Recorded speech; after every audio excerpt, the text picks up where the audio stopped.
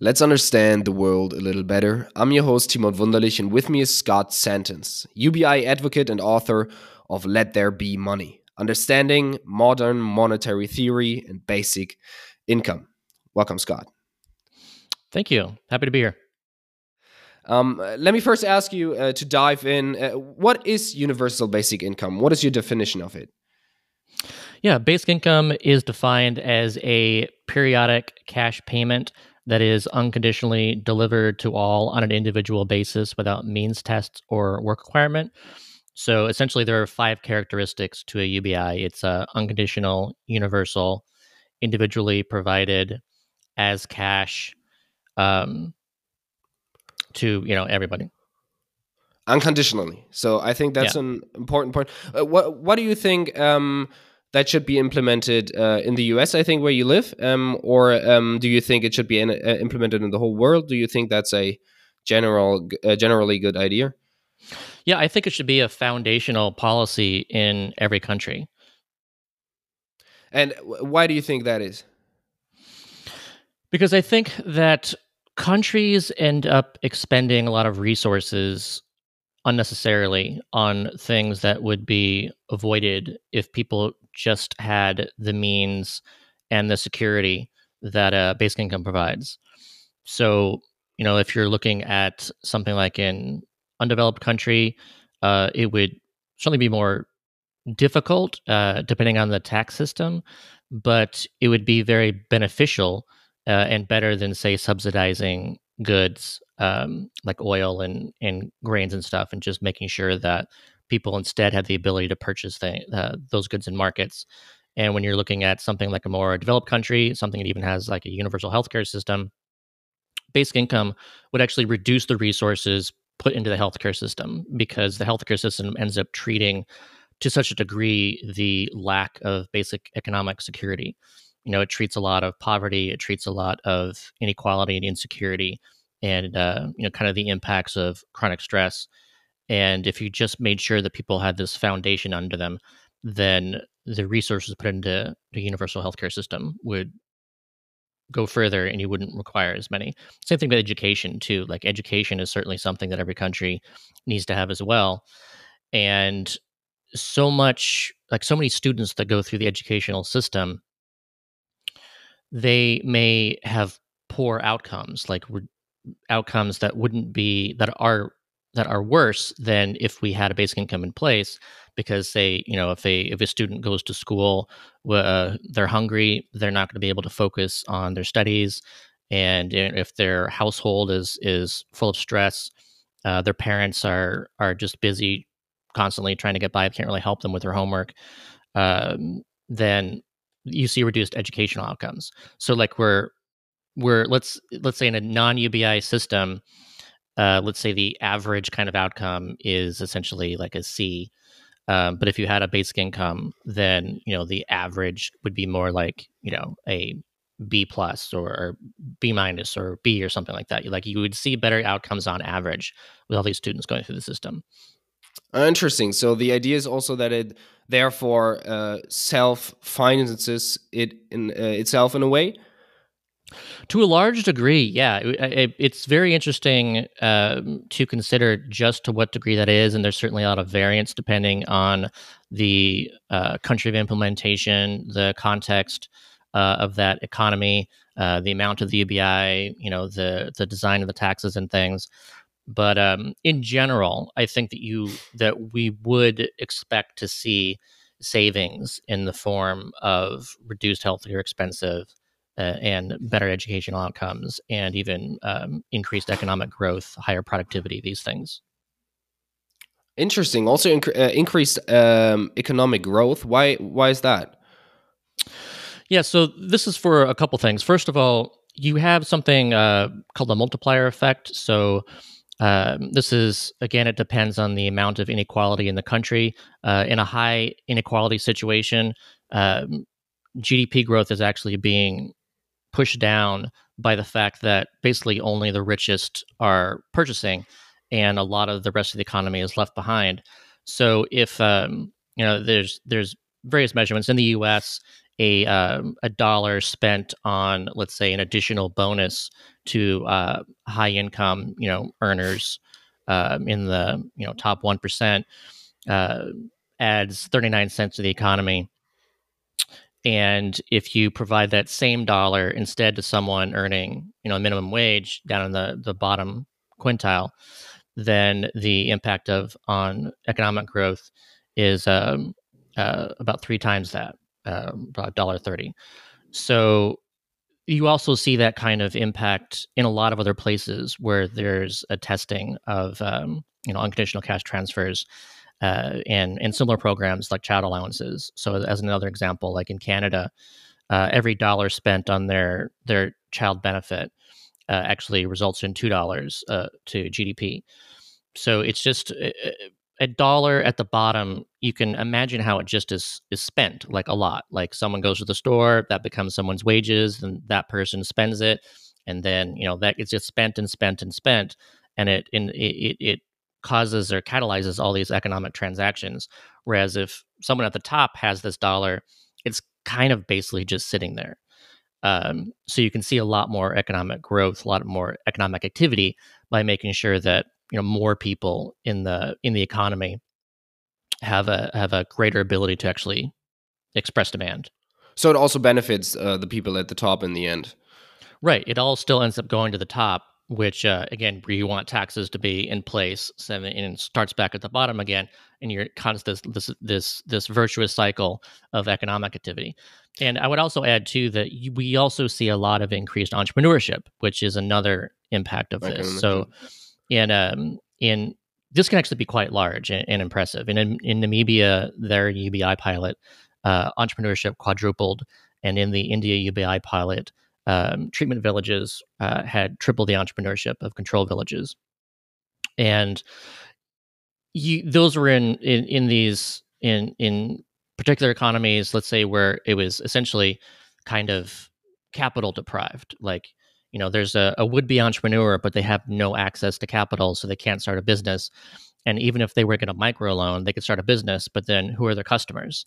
So in an example of like the Namibia UBI villages, um, there was actually, this is a real example where a woman went out with her first payment and used it to buy flour and yeast and created a makeshift oven and started making these little miniature loaves of bread and as her new business.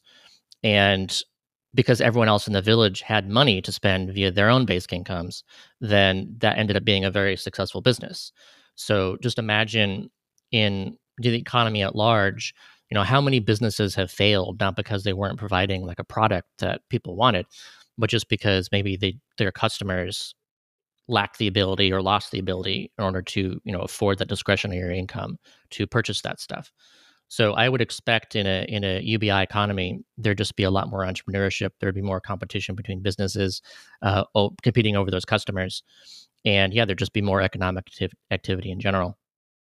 That's actually a really interesting point. I wanted to come to that later on, because I thought about this beforehand. Obviously, before this podcast, I live in Germany, where we have Hartz IV, so that's something different than the UBI, but it's a social welfare system. And I actually know a few people, elderly people, who are benefiting or who are on that system, and some of these also have used that income to start side hustles or to try to get out of this social welfare program by starting something on their own.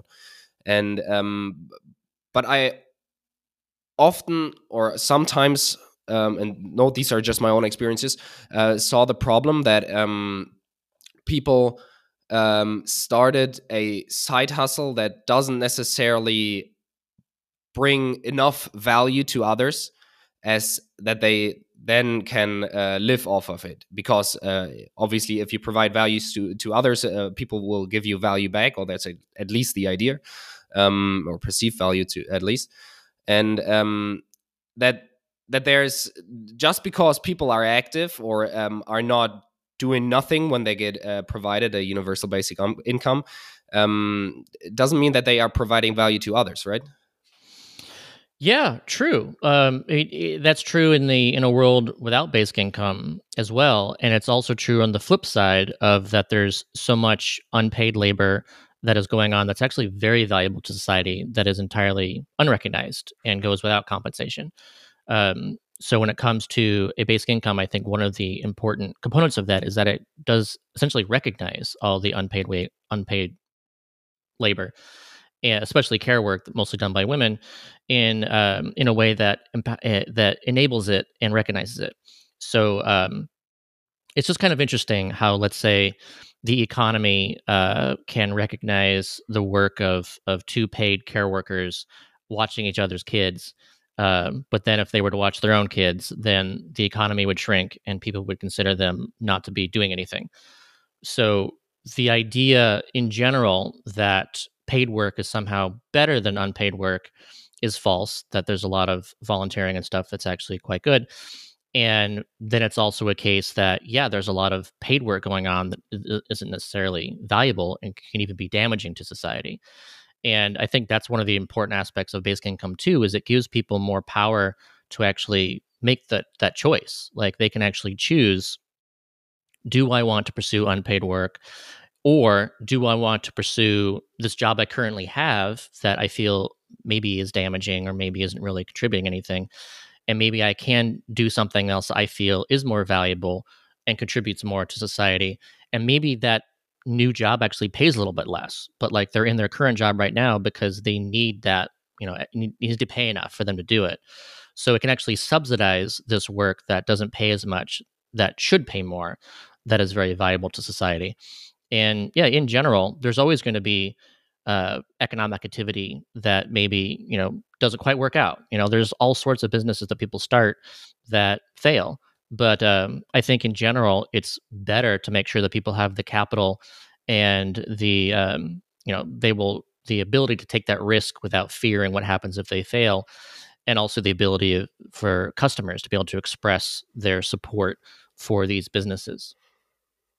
That's really interesting. I really like that idea that I mean I don't know. Did you have made research on this? If people actually choose or maybe choose less well compensated jobs for jobs that are that they themselves see as maybe more ethical. I haven't seen a whole lot of like studies or something looking at this. I just think it makes a lot of sense, and there are kind of hints in the experiments that we've seen.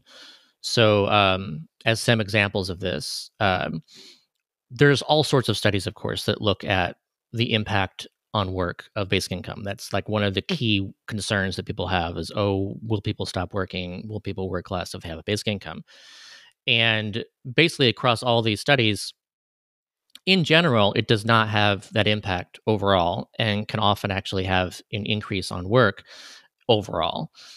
But there are certain people that do respond to basic income in larger ways when it comes to paid work. Two examples of that are students and new mothers.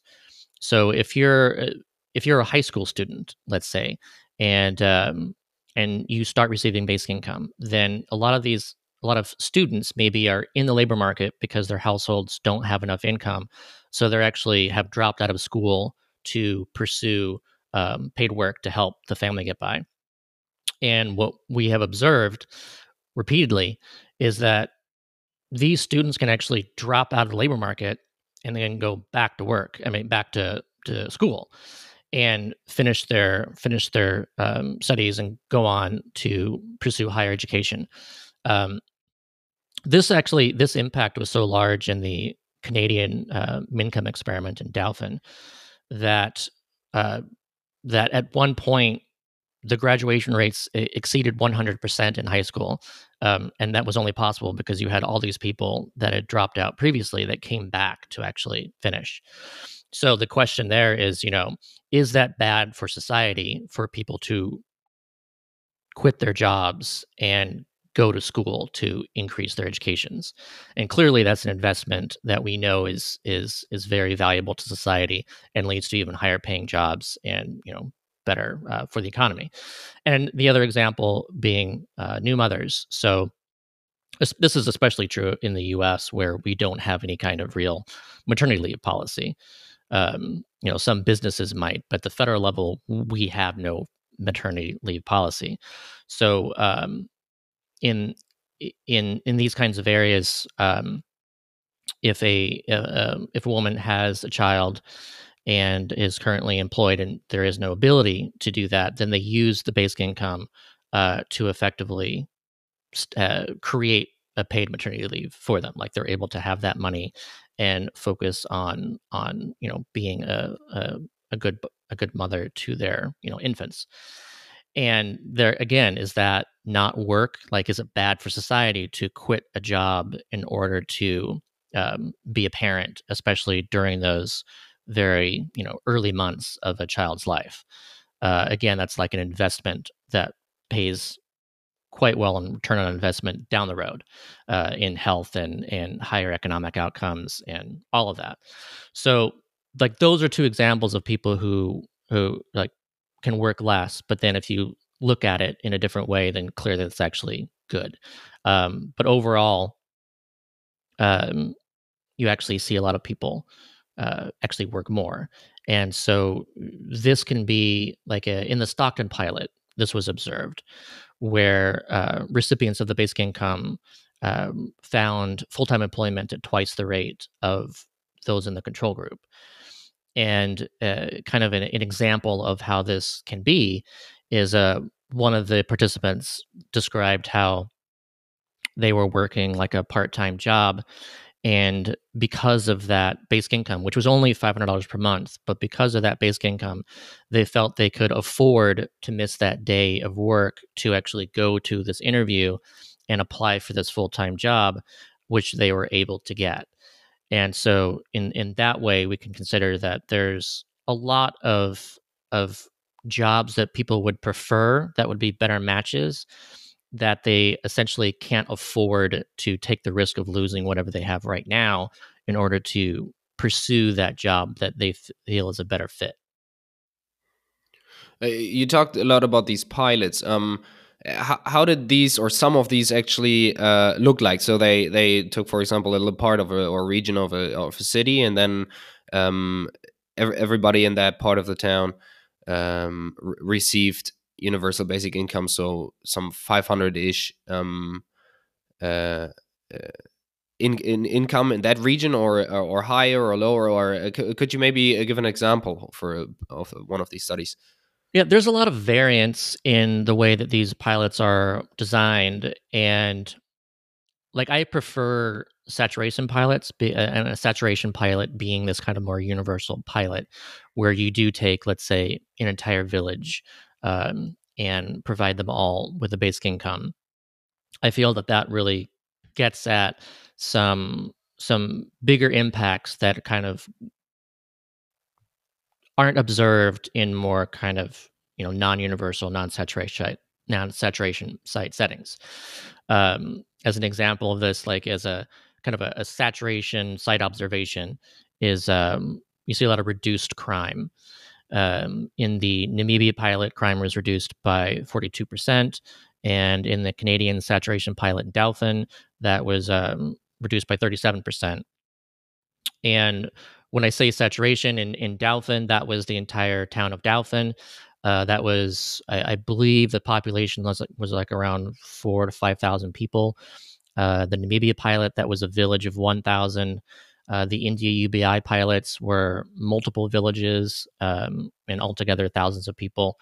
And again, those were full village wide. Stockton was more of a targeted program by income. So it's not like they looked at everyone in Stockton or anything like that.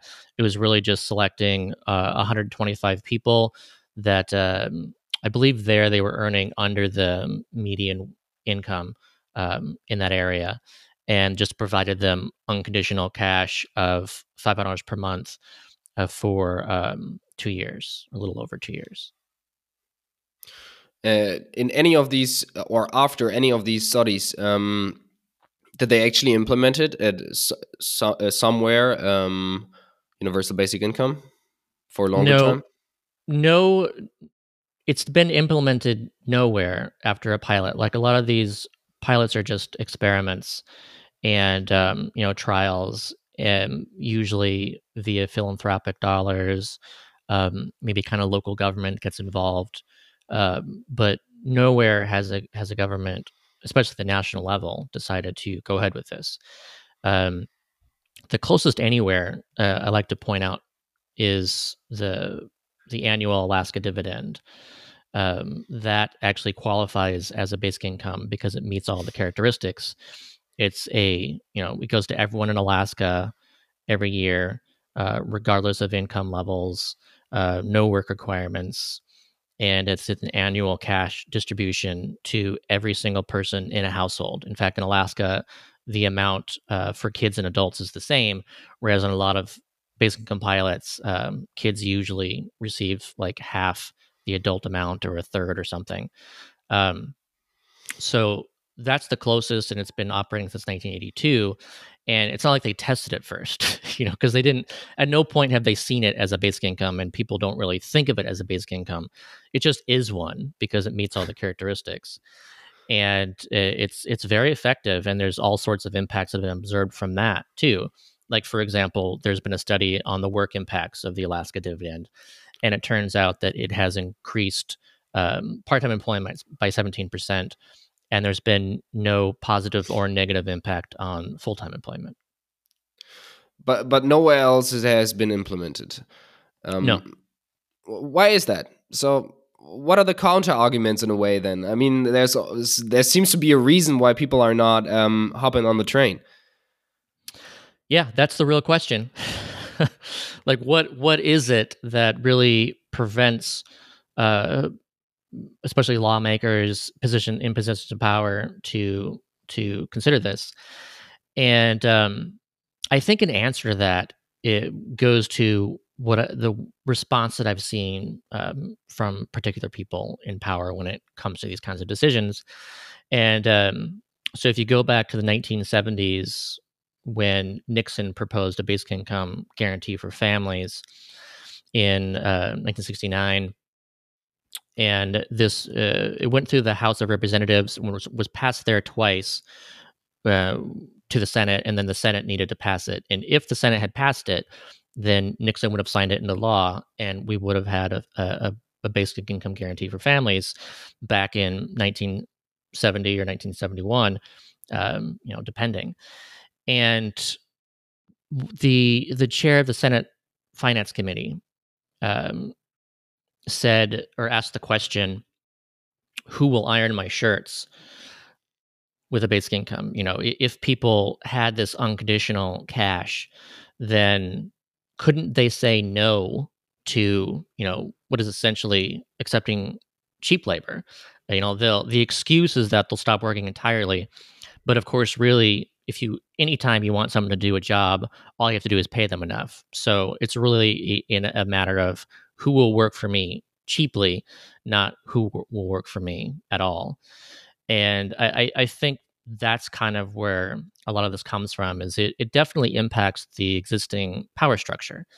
There where a lot of these politicians have actually gained power within. Like if you're used to the existing system, you don't want to rock the boat, because then you may actually not benefit from that, from the new status quo. It's very much like a greater distribution of power, I would say.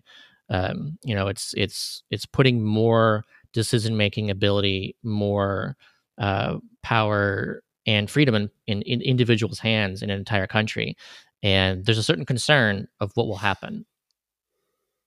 Interesting, but with automation and with globalization, um, isn't there now a new opportunity for UBI then? Oh, absolutely. But still, you still have all those people that will benefit from AI in a way that they'll get richer. No, of course, but what I mean AI is, is an inequality generating machine, is what and so if you are someone who looks at that and sees kind of dollar signs, then you may not want even to, what is it, to share the benefits of AI, more equally. Like, of course, that should be shared more equally. Like, we should see this as a dividend where, we essentially all trained the AI together through all the content and information and stuff we produced, both current generations and previous generations. Um, and we should want this machinery, this technology to essentially work for all of us. But there are still people that would not want that. Like, you can never have too many billions, right?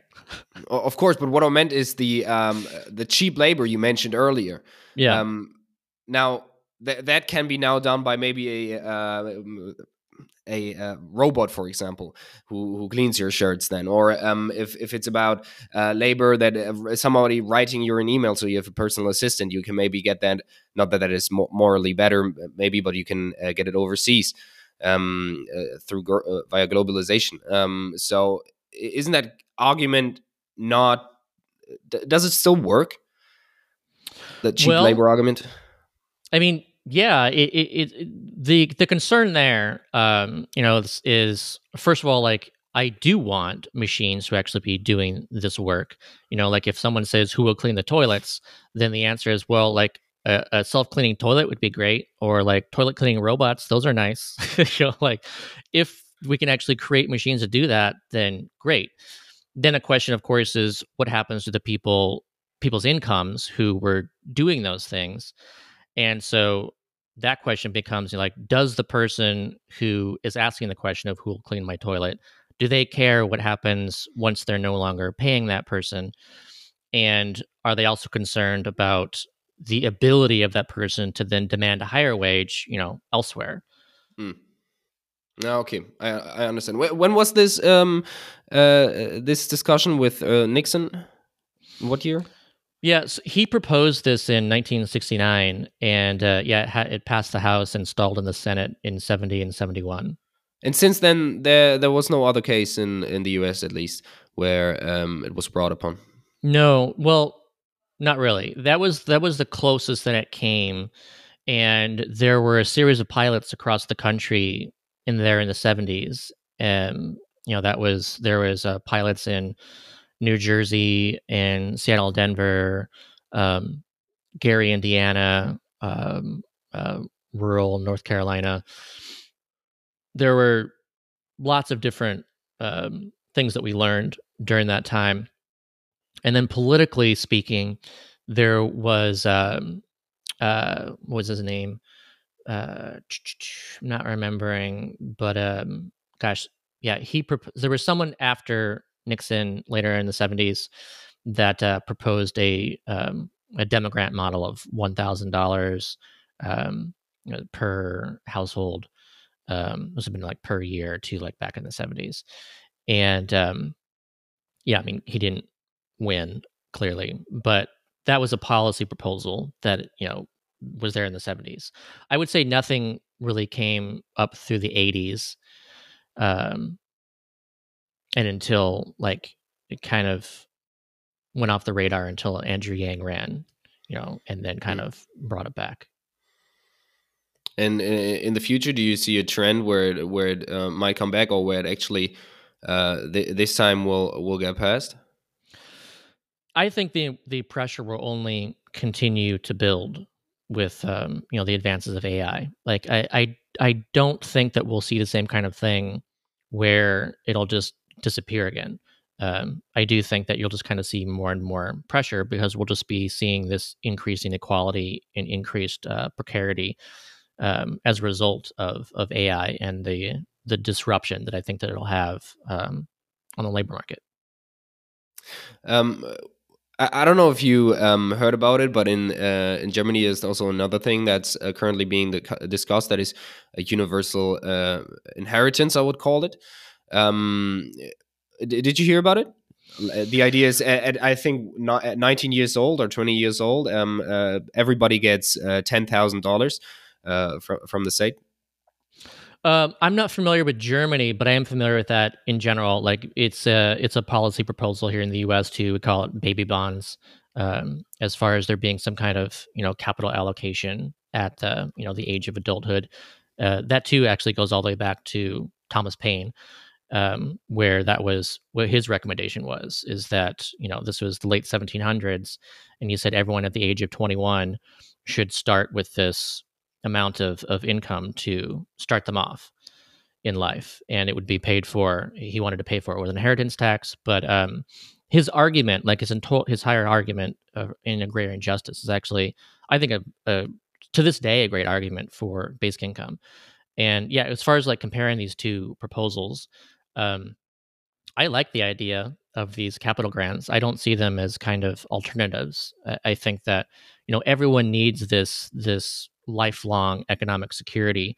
We all have basic needs on a monthly basis, but getting infusions of like a lump sum are also very helpful, and can really help people get off on the right foot. In fact, there was actually some results that just came out this week, that are the first results of the largest and longest UBI pilot, which has been taking place in Kenya for the past 7 years, where they're doing a 12-year UBI pilot across like hundreds of villages and thousands of people. And they did three cohorts, and so they looked at a cohort that received a monthly income for 2 years, and there was another cohort that received that same total amount of money as the 2 year group, but they got it all at once right at the beginning as a Mm. lump sum.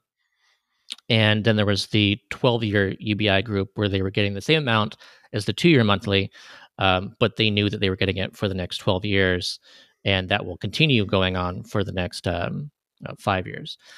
And really interestingly, the lump sum led to greater entrepreneurship effects than the monthly income in the 2 year group, and a lot of kind of better observations overall, except for the monthly group was less stressed, and but the really interesting to see just how useful that lump sum was.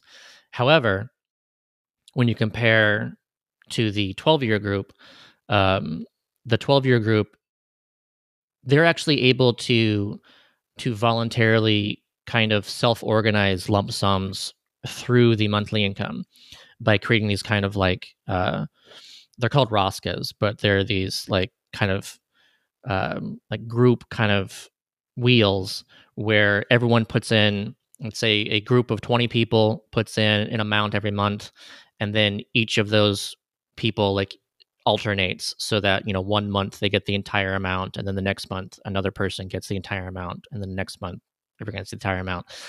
So really interestingly, the long-term UBI is enabling people to choose to do these lump sums, and therefore seeing like the same positive impacts that are from the lump sums. But at the same time, because it's monthly and life and very long term, then people are seeing, very um, great reductions in stress and improvements across all these other measures. And the entrepreneurship increase, that was still more so in the lump sum one than in the 12-year one.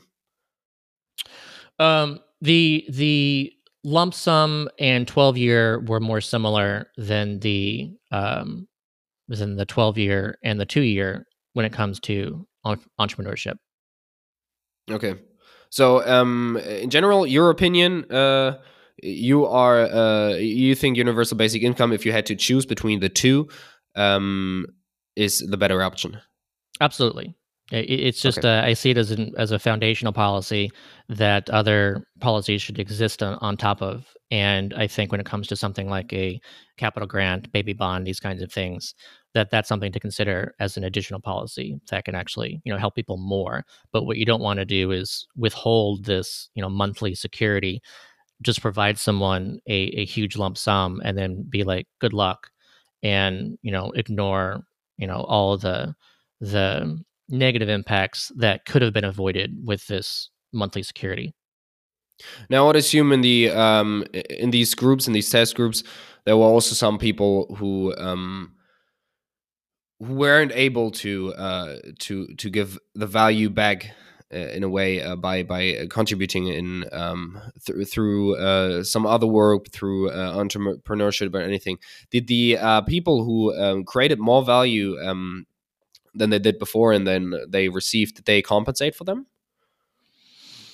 Uh, I'm not quite sure what you're asking because I think it's also really hard to measure that. Like you could again, like if someone has takes that basic income and again maybe they quit their job and they do unpaid work, or maybe they just decide to do this. There's no measurement for what are they giving back or something. Instead, I Oh. would look just like kind of overall. That's what I think matters, is just like what is the impact overall on society, on the economy of people having this. And just in general, you see just a lot more uh, business startups and a lot more economic activity and a heightened ability to focus on what matters. I guess my question was on the ROI, on the return on investment in a way. If you can think if it is possible to think through that problem in that sense. I mean, you just said unpaid labor then would not be counted. So that is a fair argument. But still, as you said, the number one argument against UBI, as I understood you, at least, was that people fear that others would be demotivated by that. And not contribute as much. And I also do think that in general, people want to do something. So even if they have enough money, let's say, they would generally be active, but that doesn't mean that they are necessarily if paid or unpaid helping their society. So for example, some artists may paint pictures but just for themselves, so that's obviously not a bad activity, but it's not helping necessarily others. At least Yeah, but if you would give the it's pictures interesting. back, maybe it's something different. Yeah, no, it's so I've written about this before. I call it like the Quentin Tarantino argument for basic income, which is this question of kind of looking at Quentin Tarantino. Imagine that he was like in a basic income pilot, and he spent his much of his childhood and youth like just watching movies. Like that was he just loves watching movies. Yeah. And so if someone like looking at that just portion of his life, they're like, that guy is so lazy. Like, what is he doing? He's contributing nothing to society. And then later on, he becomes like an incredible filmmaker, and it's formed by all that time that he spent watching movies. So I think that's important to consider is even when we look at like an economic or an activity of any kind, and we consider it as being somehow useless, we never know at what point that is not the case. You could be a professional gamer after playing video games for a long time, and then at that point of being like this professional esports player, then everyone's like, oh, how great, he's contributing to society, he's earning millions of dollars, like people love what he's doing, he's super good at it, or she. And what is that like when it comes to the actual playing, beforehand, it's useless considered to be. So I think it has to take like a wider look at the fact that we can't really measure what is like useful to society and useless to society until we've looked at it, a much longer time span. Like, look at a person when they're, 90 years old or something and just about to die or have already died or whatever, and then you look at their entire life, and perhaps that's a more fair measurement to kind of like look at that point. But then taking a 2-year slice and judging people based on that, I don't think is a fair way of measuring their That's fair. contribution. Looking more at the long term investment in a way. Still, I would say, I mean, Quentin Tarantino and all. I forgot what the other example was you mentioned.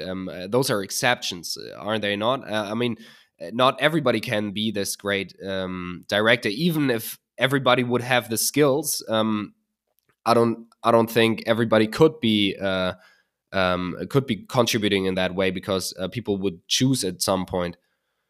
If you Sure. understand. Yeah. just like, if someone wants to be a well-known YouTuber or something, then the a step one is you've got to actually create those videos, and you have to have time to create those videos, and maybe it'll end up being successful, and maybe you won't. But I do think it's important that someone who wants to do that should have a better ability to do that, and if it doesn't work out, they can always go on to something else. Um, and I think that that doesn't hurt society, and in fact could increase wages too. And this is also something that's observed, where if there's fewer willing workers to do wage work. This is actually these are from the 12-year pilot findings too, are that so many people actually pulled out of the labor market and started their own businesses, that the available labor for wage labor shrunk, and then those businesses had to increase their wages to make these jobs more attractive. And so I think that's a good outcome too. Like, if someone decides to just play video games or doing whatever, like, not only is that not hurting me and could end up being viable to society through being a successful YouTuber or whatever, but it also would technically drive up wages if more people did that. And that also would make automation more attractive too, because that's another impact of when wage labor gets more expensive. Mm. I still find it hard. I understand the argument though. And I also I thought about it in when think of a football player, for example, if he would get financed to train, and you don't know if he will be ending up in the NFL, but it Right. might not be solely about that one football player, but if you finance 500 of them or all of them, some will at least provide great value in the end.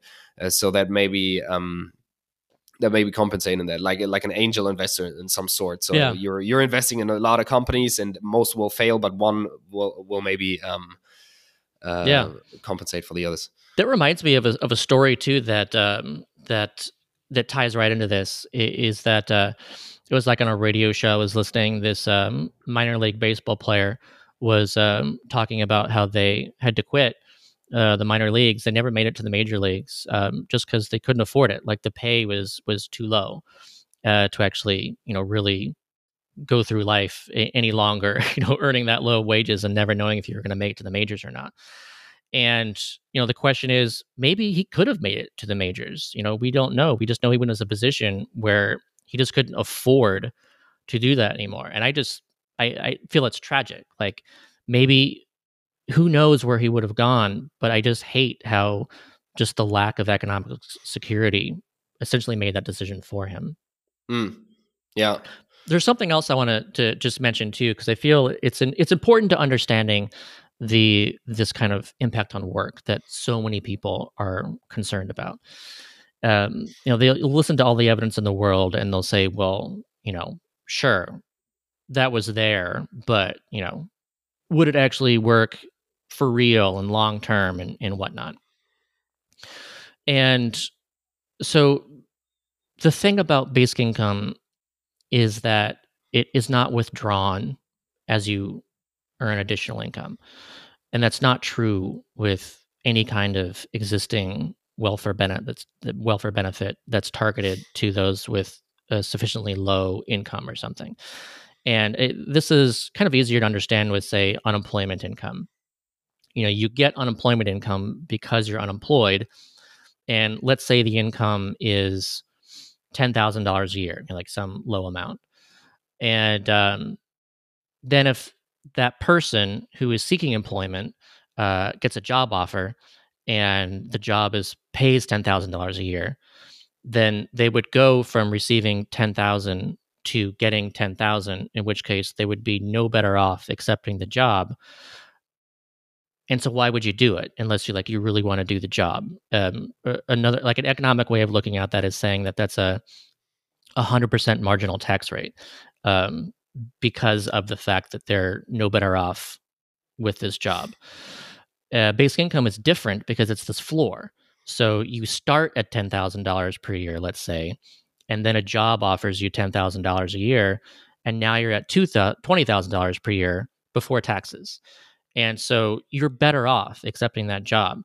And a way of looking at that, as far as marginal tax rates go, is that it could effectively be a 0% marginal tax rate, depending on your tax regime, in which case you aren't punished at all with a basic income. And so Yeah. once you understand that difference, then you don't even really need the data to understand that it just makes more sense with a basic income to accept a job. There's less of a work disincentive with that system versus the existing system where you can actually be very little better off or worse off by accepting a job. Yeah, I want to tell you also a story because it goes into the same direction. Just in Germany, I actually come from a low income family myself, where from one side, one part of my family also had to at some point accept unemployment payments or social welfare. And what happens is if you're underage and your parents actually get these payments, then you also fall into that category. So your payments no longer receive child payments. I don't know what that's called in the US. I'm sorry. You get a payment. Not usually, if you have children, you get paid. I think $200. So that gets subtracted, but you get additional income for your child. But so now it's a case if I was to work, or I actually wanted to work when I was younger, when I was underage, that would actually be the income that I would Right, receive would actually be subtracted from that from that payment that my mother would receive. So right. I could work, yes, but then my mother would have less money, and that doesn't really like that. That's not an incentive for young Right. That children is to that's a just do strong work something. disincentive. Yeah. Which it's actually the reason why I then stopped working as I found this out. Because Yeah. at first my mom said, no, it's great when you're working and everything, and you should be doing that. But I mean, I saw the difference when you're in a low income family. These few $100 make a difference, or Yeah. In euros that make a case, it difference. was like your mom was paying you Yeah, because it was coming from her income. And like, yeah, like I don't want this. That's right. Like I want my employer to pay me. yeah, and I find that absolutely crazy how that is still a thing, and the government because there's I don't know the exact data, I don't know the exact facts, but I know that a lot of people who come from low income families in Germany who are under social welfare, their children actually also will later on become you will be using social welfare programs. And I think, or I can I could explain that to me for one argument. I think would be that they don't you're not getting you don't learn that work is important in a way, or that you don't receive the benefits from work in a way also. Right. Yeah. Work should always benefit you, and you should actually be in a position where you can refuse a job that doesn't pay you enough. Like there's so many people taking jobs just because they need to survive, and because of that, those jobs can have horrible conditions. They can have abusive employers. They can have you could just be just a terrible job in general. Um, and it changes if like you actually have this bargaining power to say no, I'm not going to take that job unless it pays enough, unless the conditions are good enough, unless you treat me well enough. So it's a big deal to lack that power and to gain that power. Yeah. Well, Scott, thank you very much. If before we go over to our second segment, so some rapid fire questions, is there anything I should have asked you that I didn't, or anything else you want to add? uh, I mean, we really covered a lot of the work stuff, and we only kind of touched upon the cost stuff, and we really didn't say anything about inflation stuff. And those are kind of the main concerns. So maybe you might want to talk a little bit more about the cost and the inflation stuff if you want. Of course, that's why I'm asking the question. So, Yeah. Okay. inflation, I would have just assumed that if when inflation goes up, the universal basic income would also go up, so that it would be adjusted, or not? Yeah, I mean that's a it's a simple way of making sure that the basic income keeps up with the cost of living by just adjusting for inflation. Yeah, and that's even how Social Security works in the U.S. But still, people fear that you could have like this runaway inflation where you have to keep cranking up the amount, at an ever increasing rate, and then people fear this hyperinflation and stuff, and like that's at least in the U.S. Maybe in Germany, you don't necessarily have that concern. But just to say a couple things about that, like first of all, and this is ties to the cost argument too, is that people people think that because everybody gets a basic income, then the cost of basic income is the amount of the UBI multiplied by the number of people, and therefore that's the cost. It's a very simple napkin math kind of estimate, but that's not the cost of basic income because you have taxes involved too. And when you have taxes involved, then you have people who are essentially paying for their own basic income. In which case, you imagine, depending on the crossover point of taxes and UBI, if the amount of UBI is $12,000 per year, let's say, then somebody's taxes as a result of UBI, additional taxes could be $12,000. In which case, they're no better or worse off than they were prior to UBI, and the government is not really spending anything on them. They're at net zero.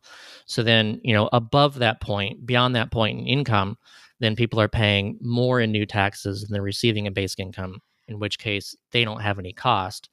And then if you look at people who are, let's say, paying, $6,000 to get $12,000, then what they're really getting is $6,000. And so you have to actually figure out that net benefit. And that's what the cost of a basic income is. And a lot of people don't kind of recognize that at the surface level. It kind of, you have to dig a little bit deeper in to see that the cost of a UBI is the net cost, not the gross cost. Hmm. So depending on the tax taxes chosen and the reforms in the existing system. So, like, as an example, you don't necessarily have to raise taxes. You could say drop tax subsidies instead of raising taxes, in which case you would have fewer tax expenditures and basic income instead of that. So then that wouldn't necessarily be a cost either. So it it really depends, but it's around, it could be like 30% of the gross cost would be like the net cost. Um, you kind of calculate it as like a negative income tax too, and say, okay, well, what would the cost of a negative income tax be where the phase out rate is like 40% or 30% or something like that? And then that's an accurate depiction of what the cost of a basic income would be paired with, say, a 30% flat tax or something like that. So in general, the amount that's required for a basic income is much smaller than people think. And tying that in too with the savings from like reduced crime, reduced healthcare expenditures, these kinds of things, then there isn't as much of an impact on consumer demand as people would think, um, that who are worried about inflation. Uh, and again, depending on taxes, and then there's a different amount of inflationary pressure when you're looking at, say, a fully deficit financed basic income versus a fully revenue neutral um, uh, basic income where every dollar is matched by a dollar of taxes. Like, these also have different inflationary pressures. Um, but also another thing to mention is, and this has been observed in experiments too. This was in the India UBI pilot where costs went down. Um, and the reason costs went down is because, yes, people had more money, which people who worry about inflation then worry, oh, well, that's more money chasing the same amount of goods, and then therefore prices have to go up. But what happens, and what happened there, is that suppliers see that increased demand and they say, oh, well, I want to make money, so I want to meet that demand with supply. And it's entirely possible, again, with the heightened entrepreneurship that we've seen, that you see a greater amount of supply increase than the demand increase. And when you do that, you see lower prices because supply has expanded so much more beyond demand. And you can see that as a potential as well in economies that can easily increase the amount of their goods. Like, let's say their economic capacity is at 60% or something. And so they could be producing more, but they aren't because the demand isn't there. But if you increase the demand, then let's say you go up to 80% of economic capacity, in which case you're still below 100% capacity. You're still able to meet that demand. You just had to crank it up a bit. So I point that out because it is possible that certain goods and services could actually get cheaper as a result of basic income. And certain things that you can't crank up supply would likely be more expensive. So let's say, you're looking at one of a kind of goods, luxury goods, things of limited supply. If you're selling something that there's only 100 of them, then you can't make any more than 100 of them, in which case it could cost more for each one. So that's kind of like a wider look at the inflation question. Then one thing would interest me in the longer studies, the studies that went for a longer time. Um, did were there some calculations made as to I don't know the proper term? I would say GDP now, but obviously it's just a region, not the whole country. As did that increase dramatically, or were there some what were the differences there? Was there anything calculated? Yeah. So there's a lot of different calculations for, especially like the multiplier effect. And I would say on average, you're somewhere around $2 per $1, um, depending on the details. And this is true even for stuff other than basic income. Like in the U.S., food stamps can also have an economic multiplier impact of close to $2 per $1. Um, it's just a matter of the nature of putting money in the hands of those with lower incomes, and then how that gets spent more and more and more versus those at the top. So yeah, it's a commonly observed thing, and I would say it's on average around $2 per $1. Wow, but that's a pretty good return, is it not? I think so.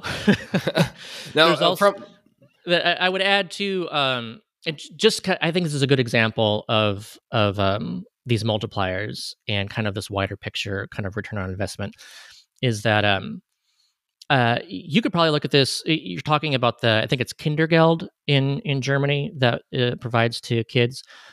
We don't have that in the U.S. We only like tested basically it. We did 6 months of the enhanced child tax credit in the second half of 2021. And it was essentially a basic income for kids because it went to 9 out of 10 kids in the country. And yeah, we saw all these positive impacts. One of the studies of this said that if we were to actually implement this, then we could expect an ROI of $10 per $1.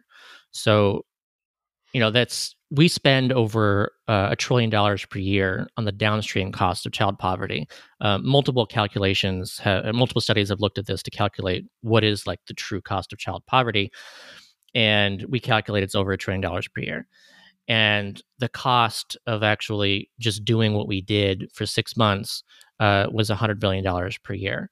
So it's crazy to me to look at $100 billion expense and say that's too expensive, and then have no problem spending $1 trillion per year. This 10 to 1 ROI, I think is just insane to say no to. So yeah, I'm curious what Germany has calculated for the economic benefit of Kindergeld when it comes to ROI. sadly, I don't know that. Uh, Still, what I think we already talked about it, and there was no I don't it was hard to figure out. But I would still be interested in whether why there was no implementation of this UBI for a longer time, or complete integration. Because after this talk, I definitely think, oh, that sounds like a good idea, but maybe I'm not seeing the other side. Because I gotta be honest, this sounded really good, but still, there gotta be a reason why it's not implemented yet, right? Yeah, no, people ask me all the time, Scott, like you say all these positive impacts of UBI, like there's got to be some downsides. And it's just there aren't really these obvious downsides. I consider them to be eye of beholder downsides. And when I say eye of beholder, I mean like there's an example of let's say in it was both Namibia and India, where basically the only people who hated the program, or those who hated basic income most, were moneylenders. And so, you Oh, know, if your business is essentially built on the existence of the scarcity of money, then the last thing you want is for people to have more money, that makes because sense. no one's going to accept your 1,000% interest rate loans that they're desperate and only accept because they're desperate. If you have, you know, this basic income where you could, you know, choose otherwise. And so that to me is a good example of this eye of beholder. Same thing when it comes to, say, an abusive spouse.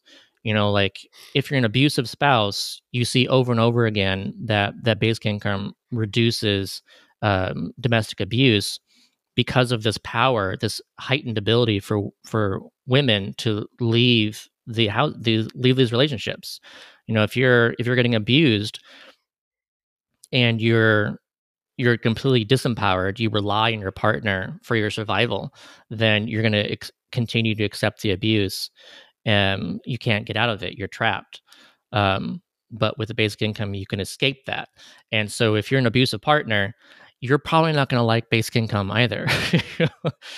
And so, you know, there are these negative impacts depending on the person who's actually, you know, looking at it from their perspective. Um, these negative impacts that I would consider, you know, to be kind of like society consensus negative impacts, they aren't there. You know, these all these concerns that people have about these horrible things, like drug abuse is another one. You know, people think, oh well, people will use this to buy drugs and they'll, you know, they'll drink more alcohol and these things. But this is a very what this is a, you know, there's a lot of evidence behind this finding in particular, which is that you just don't see that when you provide unconditional cash to people. The general impact is that overall, uh, the spending money on alcohol and drugs and these things actually goes down slightly. And you can understand that too from this perspective of, you know, what is this really? You know, if you're abusing drugs, if you're abusing alcohol, a lot of this is self medication. You know, you're living a life that you don't want to be living. You're unhappy. You're stressed out. You're depressed. You know, thanks to impoverishment or chronic stress and insecurity. A lot of that leads to these things. And so, if you suddenly have sufficient income and you suddenly have sufficient security, then you don't look at that in the same way. You don't self medicate as you would previously. And so that's why you see less of that. Um, but people still fear it. You know, people still think, oh, well, it doesn't matter what the evidence says. I think that if people get this, they'll use drugs. And therefore, I'm a good person for making sure that they don't have money to spend. Like, that's what we're fighting. Now over to the rapid fire questions. Um, Note, some of these might not be related to UBI or your findings, but are more personal. Sure. And I would be grateful if you could answer in around about 2 to 3 sentences so that they're really rapid fire. It's often hard. Let me start off. If you had a big billboard, let's say on Times Square, everybody would see it. What would you put on it?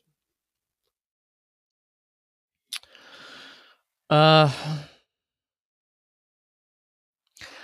I like what Switzerland did, and they actually did do this. This was in Times Square. They they put up the question, what would you do if your income was guaranteed? And so it's yeah, it's just a question of getting people to think. What would a basic income do for me? You know, what are you not doing because you don't have a basic income? Right? People thinking about that, I think, is very strong. Do you have a favorite quote?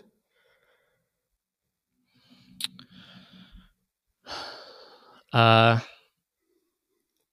I have lots of favorite quotes, but Just the name one that one. comes to mind right immediately off the bat is "My religion is to do good." A controversial opinion, I believe what almost nobody else does. What is this? This is me having the opposite opinion of what most people have. Yes, basically. Can you think of something where you what nobody else or most people don't believe in, but you believe in? I mean, I already feel that basic income actually answers that, but it's too easy. Um, I would just say that that, and this ties in with my earlier response that my religion is to do good. I know I'm in the minority when I don't believe in a higher power. I believe that we have a limited existence, and we should do everything we can in the here and now while we're alive and enjoy it. What's your newest, biggest insight? Um,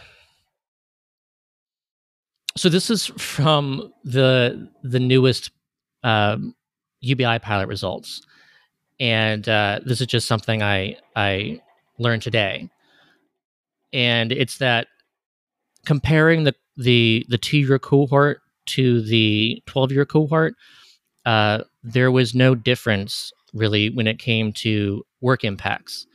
In which case, the theory that people don't work less in all of these various pilots we've seen only because they only get the money for like a year or two is kind of shot, because if the impact is the same between 2 year and 12 year, then I think we can say that when we see these negligible work impacts in these 2 year groups across the country and the world, um, I think it's an accurate depiction of how people would actually work with a lifelong permanent basic income. Ooh, that's actually I have to dig right in there. It did in both these cases. Did it not increase the work the work time, the total work time? It did not decrease the work time. Okay, hmm. Interesting. Okay. Um, what would you have liked to known when you were 20?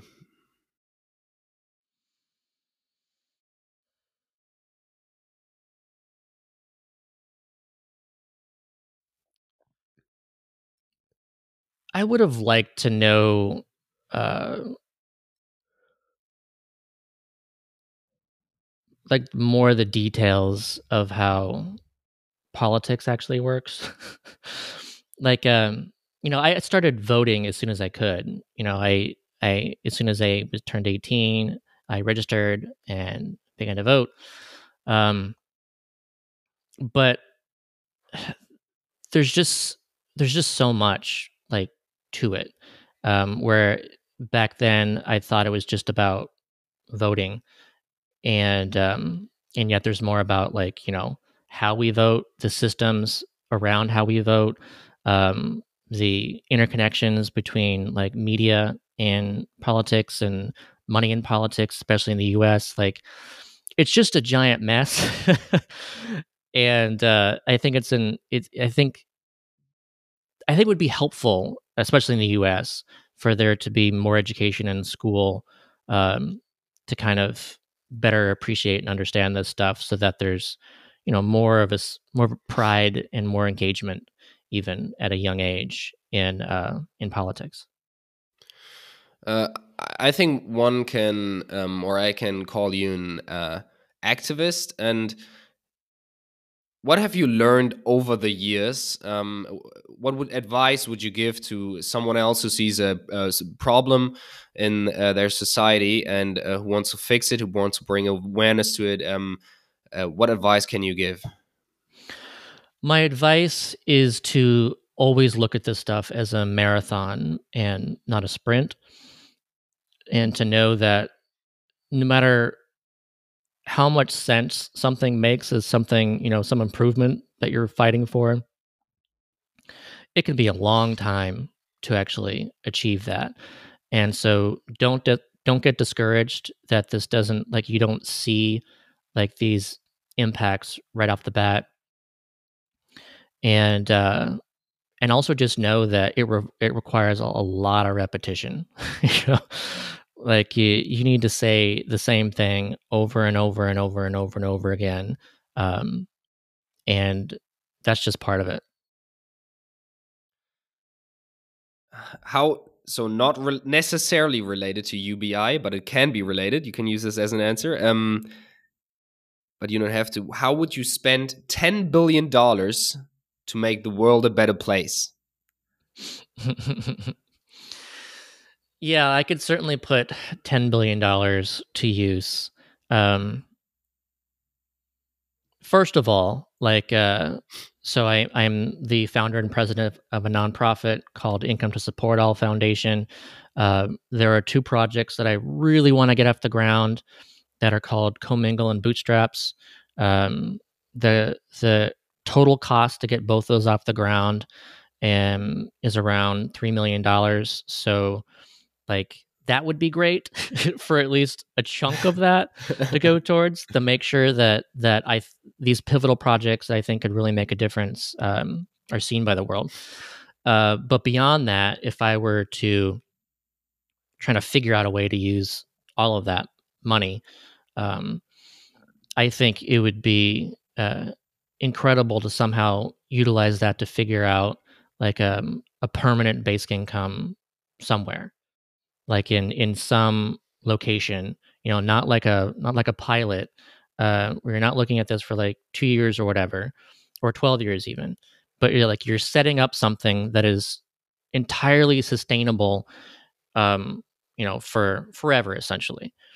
And so that what would that be like to be able to show like a basic income in action somewhere in like some small country, or some like island nation or something like that. I think that would be very powerful.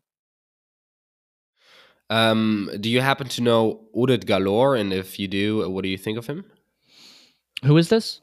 Udit Galor. He's a professor at I forgot the school now, but he's an Ivy League professor. If you don't, then it's I don't think I do. okay. Well, thank you very much for taking the time. I think it was really interesting. And if you want to know more about Scott and his ideas and insight about UBI, get his book, Let There Be Money: Understanding Modern Monetary Theory and Basic Income. Thank you very much, Scott.